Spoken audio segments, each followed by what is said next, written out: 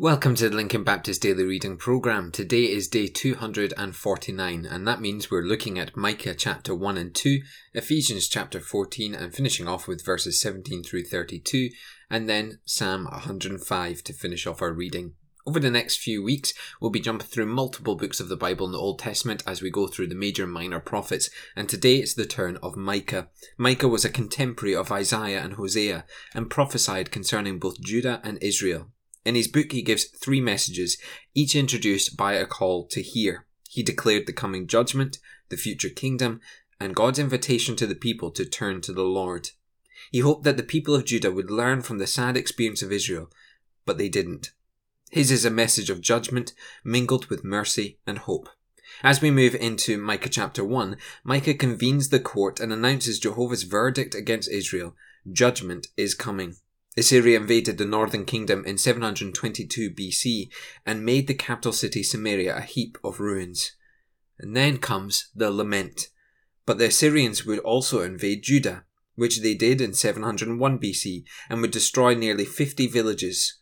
All they tried, they could not conquer Jerusalem, for the Lord spared it for David's sake. The prophet wept over terrible things that would happen to his people, and so lamented before God. As we move into chapter 2, Micah names some of the sins of the people, beginning with covetousness, which is idolatry. The rich were exploiting the poor and getting away with it, but when the invader comes, nobody's boundary lines would be respected. Another sin was rejecting the word of God. The false prophets tried to silence Micah because he was announcing doom. And then they defiled the land with their idolatry, and now the land would destroy them. Personal sin was always affecting society. So you see, yes, Micah is calling upon judgment upon the people, but arguably it was their own fault because they refused to hear God. They refused to hear his promises. They refused to honour his word. And so Micah lamented because he was sad, he was dismayed, he was distraught that the people of God would face punishment. Let's head into Ephesians chapter 4. And yesterday we were looking at some of the unrepentant sins that we can find in the church. Here's another one today. Impurity.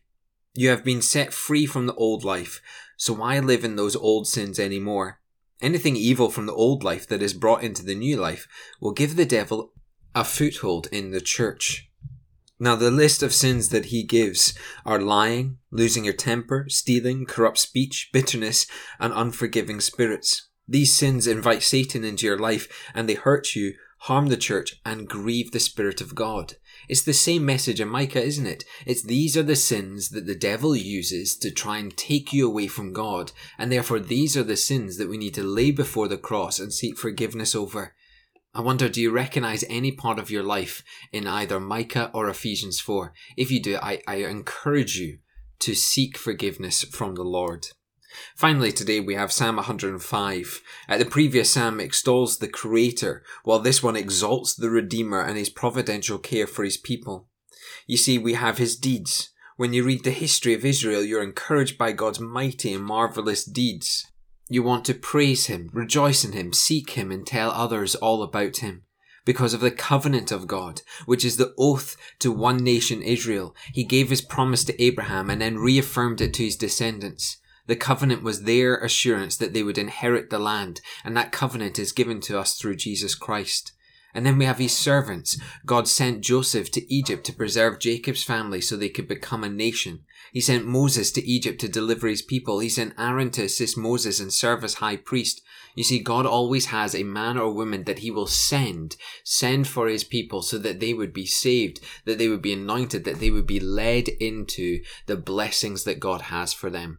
Folks, maybe you're somebody that needs to come before Jesus with sins that needs forgiving. Or maybe you're somebody that has to come before Jesus and say, send me, use me in your ministry.